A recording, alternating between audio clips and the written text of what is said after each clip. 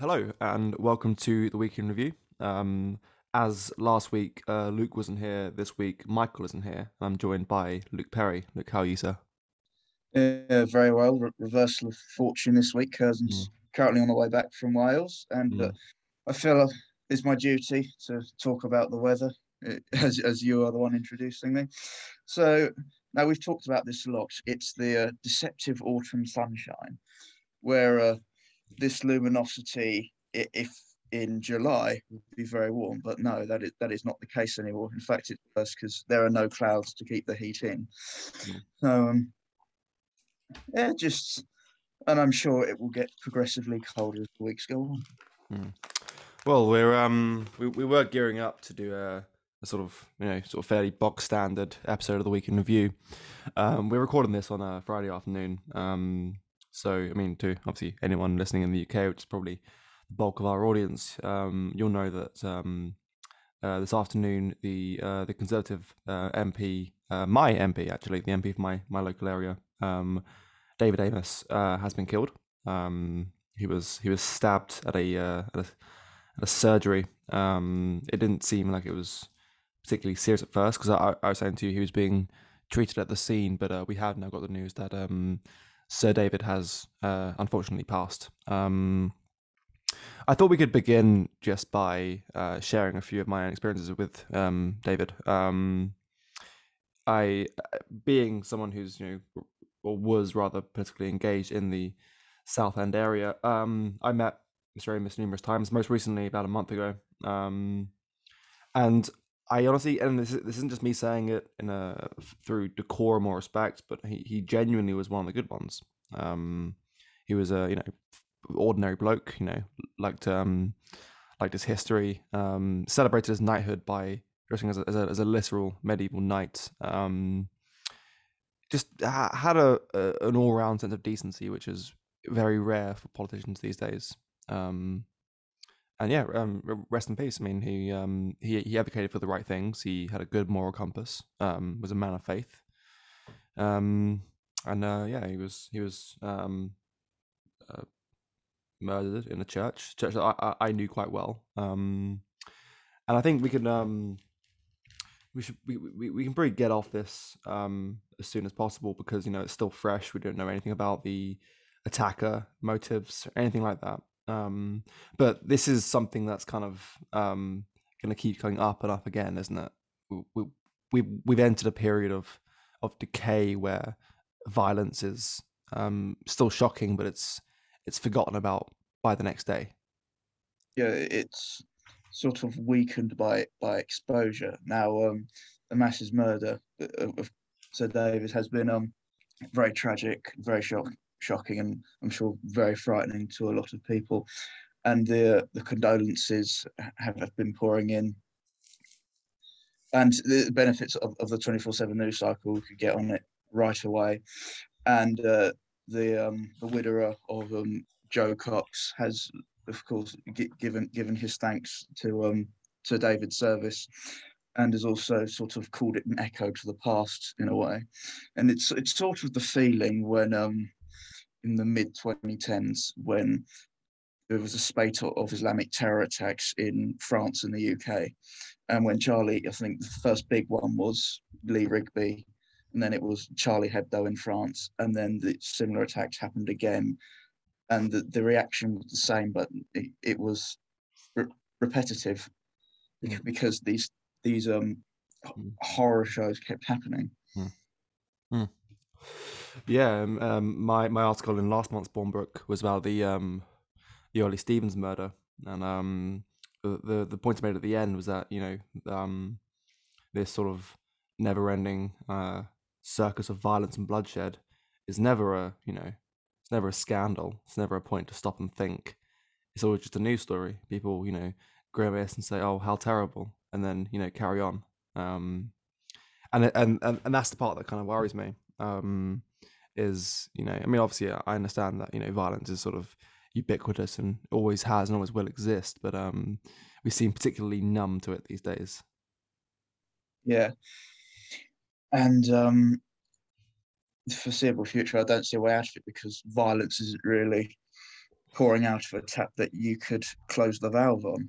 Mm. That's not how it works. It always escalates, and I fear that is currently playing out in the political theatre. And not to accuse anyone, but there are real fanatics and provocateurs and people willing to exploit these tragedies for personal and political gains. We should Yeah, always point them out and stop them. yeah. I mean, I've already seen a few sort of gags on Twitter. People saying, you couldn't pay me to feel sorry for a Tory, which is again, and one thing I really loathe is when people point fingers while the body is still warm. Yeah. Um, and again, because we don't have a motive, we don't know who the killer even is. It could be anything from political motivation to just someone who just had a few screws loose and just snapped. We don't Well, know. Well, at the minute, the police have only stated his age. yeah. So, and that's all we have to go on for the time being. As more news comes out, of course, it will be too late for this podcast. Mm, mm. Yeah, but I mean, one thing I think we were already going to discuss is I suppose the violent dehumanizing of anyone deemed outside of the Overton window. That Overton window being increasingly progressive as the years go on. Just last month at a Labour conference, or this month actually. A lot of the rhetoric around Tory scum. There were banners at the Tory conference in Manchester saying Tories have killed X amount. Let's get some on our side. In America, where you can get away with shooting them in the street. It's it's very somber. It's very scary. And I mean, this is sort of it's really brought home how unsustainable the current rate of polarizing is. Yeah. Where suddenly every now and then it just comes home, and you really see it and you really feel it. I never thought in a million years that my MP would be stabbed to death in broad daylight. Well, I've had this similar experience in politics. You hear about same thing. Well, on a much less horrifying scale, but to do with cancel culture. Now, of course, growing up in this world, you hear about ex-celebrities' tweets of 10 years past have been brought to light. And then the targets become smaller and smaller. And then because the net is cast so wide and so intrinsic in society, it lands at your front door. Yeah, And see, See, that's the part about I don't like. I hate the term cancel culture, but that's the part of it that I think is the most concerning, which is that it's not really about celebrities or athletes getting cancelled, because ultimately they can take the hit. It's not about J.K. Rowling getting cancelled because she's a billionaire. It's about setting in stone the precedent that one's opinions make them, fair game. Yeah. And what one story from the news I was planning to talk about originally was the current harassment and intimidation of a much respected academic at Sussex University called Kathleen Stock. Now, she's what the contemporary political lexicon would call a second wave feminist. So, sort of Tough, right? after the suffragettes and before Sex and the City, and that's my timeline I'm going with, and so she is described as gender critical by academics and a TERF by extremists. And now TERF, for those unaffiliated, means trans exclusion radical feminist, and it's sort of recently delved into a civil war between feminists who believe that sex is real, that one's chromosomes does determine one's sex, and those who think it is a complete social construct, and that merely ticking a box on an application form makes you the opposite gender. Now, she has been rightfully persistent in her beliefs, and she has just faced a wave of mob outrage. and there have been posters plastered across the university campus saying, calling for her to be sacked, calling her dangerous. A rather malicious group called something along the lines of Anti-Turf Sussex, which sort of operates in darkness, has been launching a coordinated covert campaign against her. And recently, the sort of stroke of luck for many of us is that the vice chancellor, rather than caving in, actually supported Stock's right to academic freedom. However, there is cowardice elsewhere, where one of her fellow academics, has turned against her, and the students' union has not overtly denounced her, but gave a statement which along the lines said that we are aware of how of the harm faced by our transgender community, and we are calling for an investigation to root out institutionalized transphobia, which is code word for sack Stock, basically. And I mean, as someone who was at university not 6 months ago, this is what the culture is. It is a complete monoculture where any outsider is liable to be suspended from societies, brought in for disciplinary action. And I've been lumped to this as well. It happens so frequently that you just brush it aside. Yeah, I remember a member of the union at Sussex went on TV. I think it was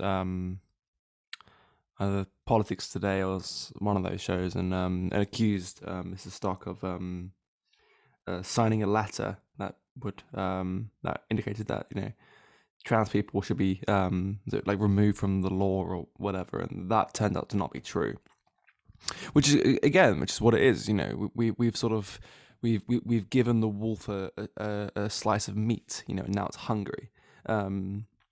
It ate the pear but still hungered.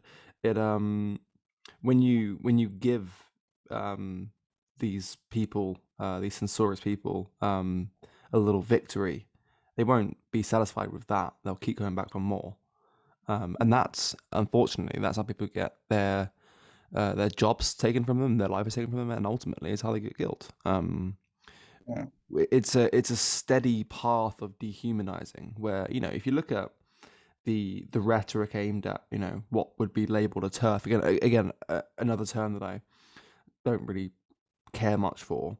You see a lot of things like, people with stickers on their cars saying this machine kills turfs, or, people with banners saying, shoot turfs, kill turfs. And again, like in the wake of something like this happening, even though we don't yet know the motive, and it could be completely apolitical, something like this is going to have everyone who's ever had that sort of mob on their doorstep, and everyone who's had those, those threatening emails and letters.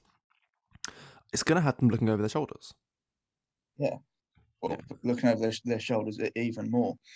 And the people that are drawn into this fanaticism have, number one, a messiah complex, and number two, are just completely and utterly paranoid. I don't think that there is hatred involved there, but it stems from fear. I mean, you look at the rhetoric that the turf wielders are using. They said trans people shouldn't have to debate their own existence. Well, Kathleen Stock doesn't want to send them to Auschwitz. No. And so, as we've talked about it before, if people think their lives are in danger, they're going to do whatever it takes, including physical violence, to defend themselves. And that is what they think is at stake. Yeah, absolutely. And I believe her comments were even qualified when, it seems that her method of critique is literally just preserving, sort of out of bounds spaces for biological women, because, if there's any sort of physical confrontation between someone who has been in a woman's body their entire life and someone who was in a man's body until they were 30, I think I know who wins. Yeah. And I think how unstable the argument is, that history shows the more unstable an argument is, the more it has to be battered down people's throats, and not won through logic and reason, but with threats and Mm. force. And of course, you look at the case with transgender sports. And someone who has gone through puberty as a male will always dominate a female in Yeah. most sports. And of course, that's seen everywhere. Mm. There's really no argument, no logical argument for them to hide behind. Therefore, it's out with the hammers and clubs. Hmm. Hmm. Yeah, no, I've seen loads of videos of sort of confrontations at protests where you have, you know, this a trans woman who's, you know, 6'2", you know, 260 pounds, squaring up and screaming in the face of, you know, a female protester. It's again, you know, it's to what we were saying, you know, with or without what happened to Sir David Amess, which is that if you operate outside of the Overton window, bear in mind the prevailing moral consensus is one that is simultaneously extremely sanctimonious and extremely willing to use bloodshed for its means, right? Yeah. They will, I mean, you know, they constantly talk about, you know, killing and running over and shooting and stabbing people who they deem to be Nazis, deem to be fascists, deem to be, you know, racist, whatever. And they can do that sort of thing and sleep like a baby. When there was that shooting in Portland, where I can't remember the guy's name, Aaron Daniels or something like that, a guy who was stalked for about 15 minutes before being ambushed and shot to death. The shooter, who himself was later killed by police, had, you know, candlelit vigils in his name and you know, memorial graffiti dotted around Portland. These are people who not only hate you, not only wish you dead, but would do it themselves and will gladly do it themselves.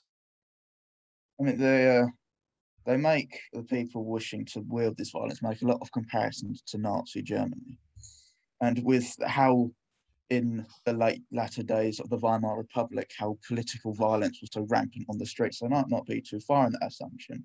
And of course, you could draw comparisons with other historical locations, Mm. Northern Ireland, Mm. until very recently, so polarized, the former Yugoslavia, Mm. and perhaps one which I think we're the most close to is pre-Civil War Spain, where Mm. both sides are so completely partisan, and that Franco, while a fascist dictator, was leading a side which believed that the only way to avoid its total annihilation was to secure political power and annihilate the opponents. Mm.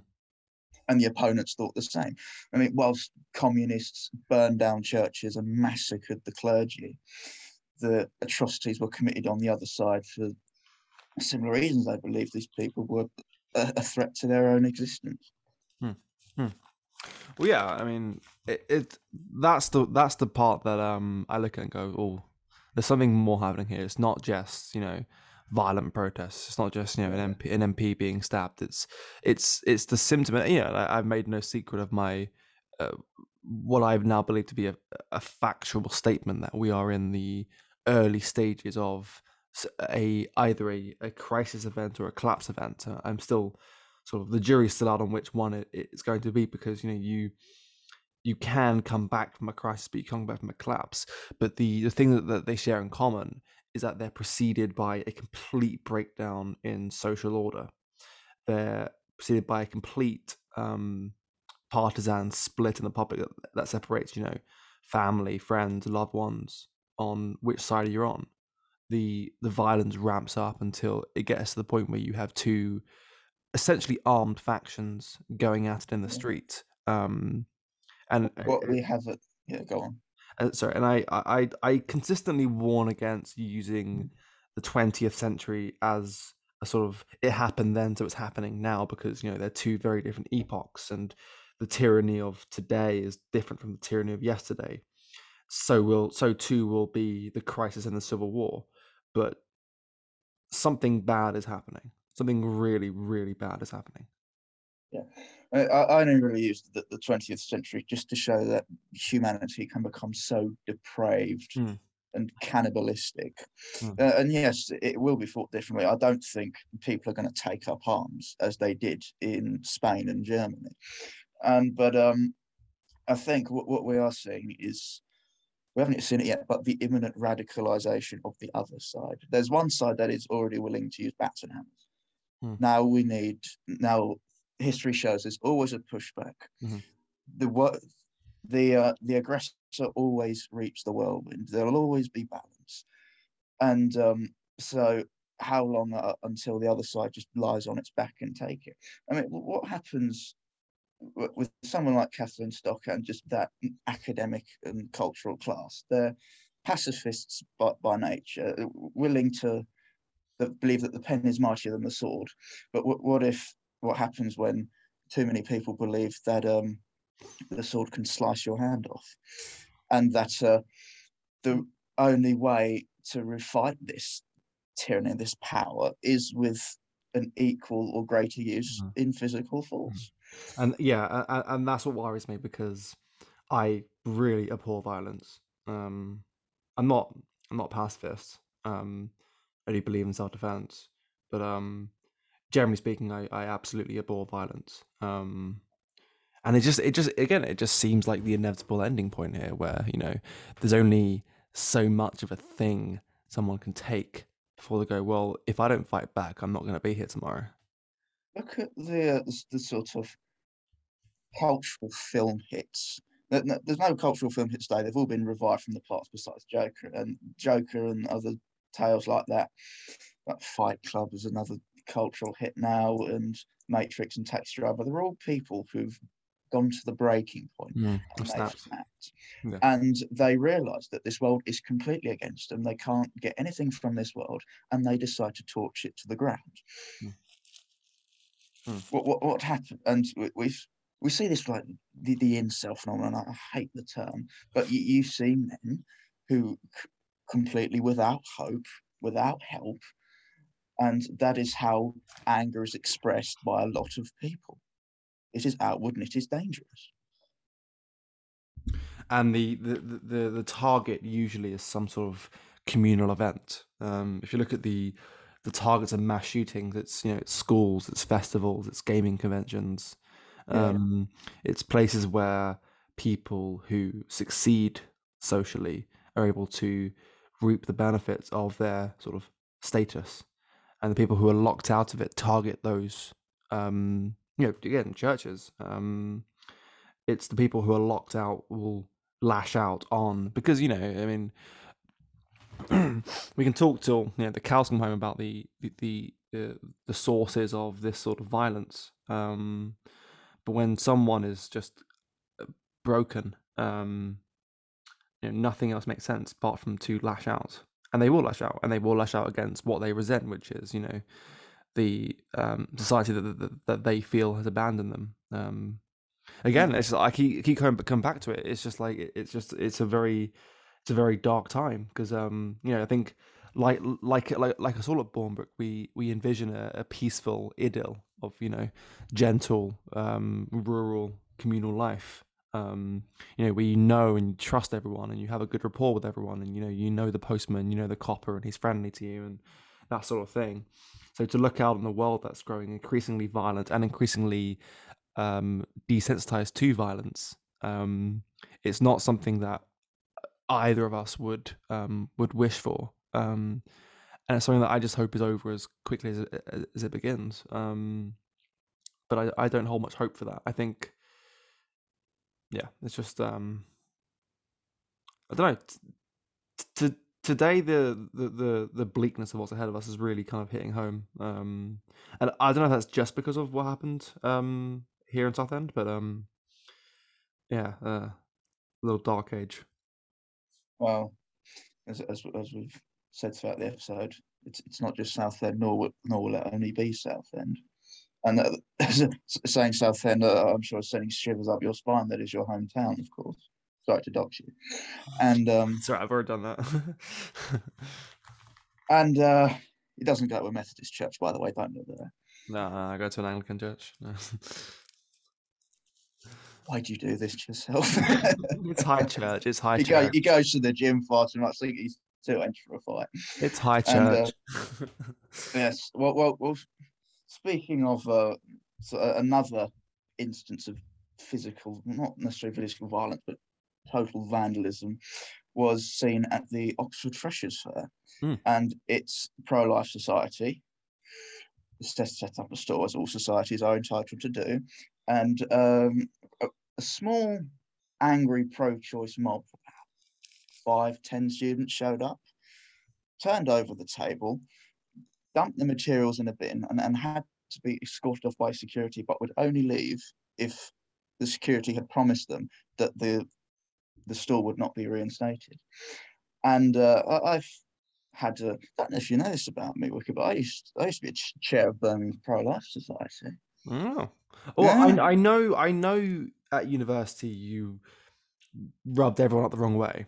Yeah. Well, they were sort of. They thrice tried to cancel me, one time as an individual and 2 times the society. So the first, and they're all related with the pro-life issue. So the first motion, well, the first time was end of my first year, was at Port Policy, where we all get suited and booted, get drunk and debate politics in slightly drunk ways. People take it far too seriously, and this was. So the motion was whether men should be able to legislate on abortion. And I, of course, made the case that they should, and sort of was a maverick about how I approached it, because if abortion's wrong, who cares who legislates it? And I walked off the stage to my own tribe, and we all agreed with ourselves in the corner of the room. And there was Michael Curzon, the chair, the recently appointed chair of the Tory Society, getting absolutely mauled in the corner because how dare he allowed me to make a speech, and on the spot they demanded that I be suspended from the society and banned from future events. And eventually, and Curzon talked to you about this before, but the society received a letter from, I'm not sure whether it was the Pro-Choice Society itself or just angry students. Both the same, aren't they? Yeah, and their demands were, of course, to ban me from the society and ban me from future events. They failed. If it was another chair, I don't think I would have been so fortunate. So, and last year, the Birmingham Pro-Life Society formally started, and I of course, just went down and see what it was about, and they were looking for people to be on committee, and I said, yeah, well, second year politics is just as boring as the first. Why not have some drama? And so the second time they tried was a petition. They love the petitions. They just can't get enough of them. They think writing their words on a magical piece of paper is like kryptonite. It's not. And so they had someone, I think our old chair, posted on one of the uni Facebook socials about an event we were holding, and just to come down. Then, of course, literally within 24 hours later, there's another angry post on the same site about a petition calling for everyone to sign. How dare the students' union allow this abhorrent society? They failed with that petition. And then the third time was when I was chair. That was in the year of COVID, so nothing was going on. And we got a false accusation of slut shaming, and that was posted. The accusation was not formally at the students' union or anyone. It was an anonymous post on a site called Brumford. You know those websites where students post anonymously about whatever craps on them. It was one of them, and they said to it was time of the students' union elections, to whoever is appointed to the students' union positions in the year, please can they promise to ban this abhorrent, evil pro-life society? And then killer was one of them slut shamed me last year when I was receiving healthcare. It was completely false.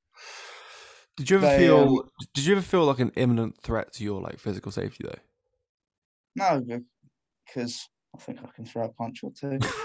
No, if I had a store that was being vandalised, I would I would be reacting. Yeah, I'm not one of these, calm Catholic children who just stand by and watch themselves get martyred. No, that Mm. would have got me in bigger trouble though. But I still have done it. So yeah, Oh, they no, I didn't know about that post. No one in the society or the committee knew about that post until I met with an old colleague on our old course mate on campus that day, and he said, "So what's going on with the Brumfest post?" I'm thinking, "What Brumfest post? Oh, there's one about your society again." Oh, it's probably nothing. And then, of course, he shows me, and that's when we request a meeting with the Students' Union. And the Students' Union, were always complete cowards. They couldn't mhm. they couldn't ban us because it was against the law. There was a ruling on the Stratified Pro-Life Society in court detailing that they did have a right to exist. And so yeah, we had a meeting with the student union representatives, and so we ask, so what can be done about this? There's this anonymous post written by God knows who. They might have been dared to do it. They might have been drunk at the time. Who bloody knows? But this has not happened. They the time they state it was illegal for people to meet up. So their argument falls on deaf ears, and the students' union try and absolve themselves of all responsibility. Mm. And they say, well, we don't have responsibility for this site. The only thing we can do is give this anonymous blogger the chance to hand in a formal complaint. No formal complaint was ever handed in.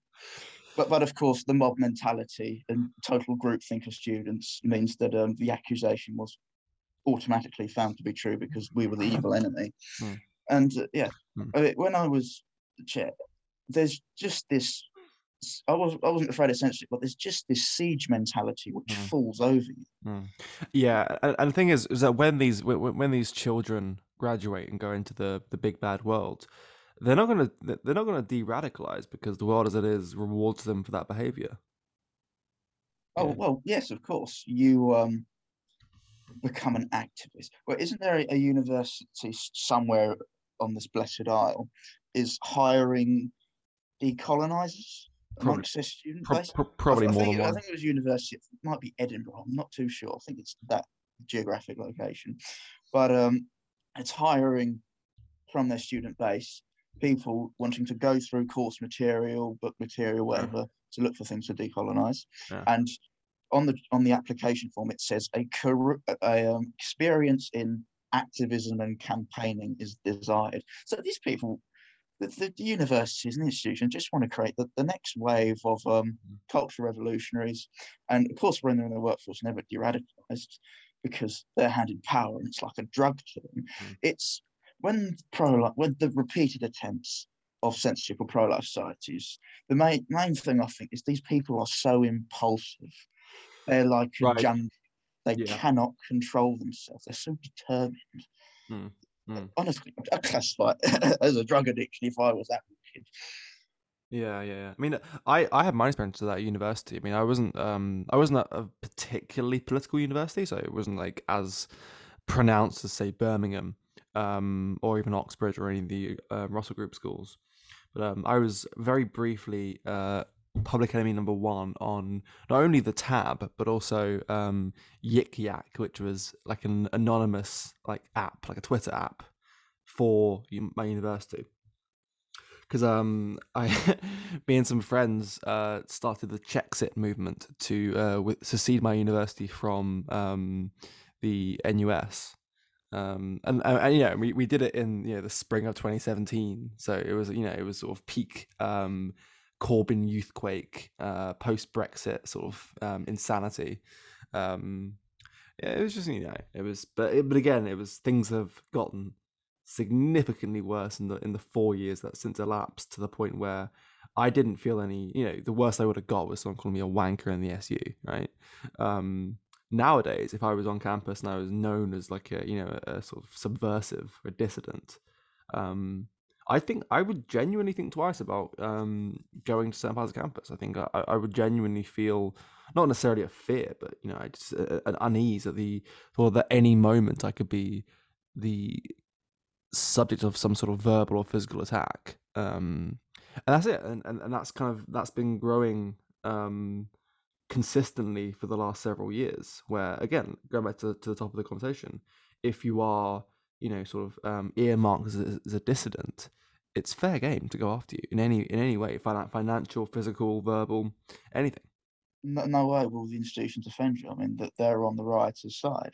Mm. The students' union didn't come to our defence when we were falsely accused, and how easily could that false accusation have been one of sexual assault? Right. How easily could someone have been named? Yeah. Even just using the initials picks out people very quickly. And the case with Brett Weinstein a few years ago on Mm. Evergreen campus, where was it Day Without White People? He showed up in protest and he was literally chased out. And oh no, he was falsely imprisoned. Then he was chased out, and then in the next few days, people were roaming campus with weapons looking for him. Oh my god, I wouldn't step foot on campus. I mean, one on one, I might be able to hand myself in a fight, but no, not an entire campus. Mm. That's how scary it is, and I'm glad I've left that world behind me into a world where all these fanatics have graduated into. Mm. Mm.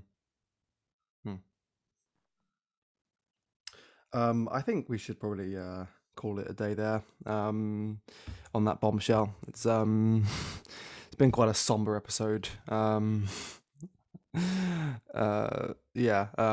We've discussed some pretty dark themes. And yeah. So before we go, I just want to sort of end where we began, which is to extend my sincerest condolences to the family of Sir David. I yeah, I wish peace upon him. I hope he's in a better place.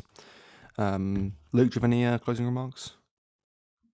No, I of course didn't know that the identity of the Southend MP until today, and regardless of titles, his death is very tragic, and he should be mourned. Hmm. And yes, my heart goes out to his family in a horrifying time. Hmm. Hmm. Hmm. Absolutely. Well, we'll leave it there for another week. Hopefully, we'll be back with the happier topic of COVID next week. We've managed to avoid it this week. Thank you for listening, and we'll see you again next week. Cheers.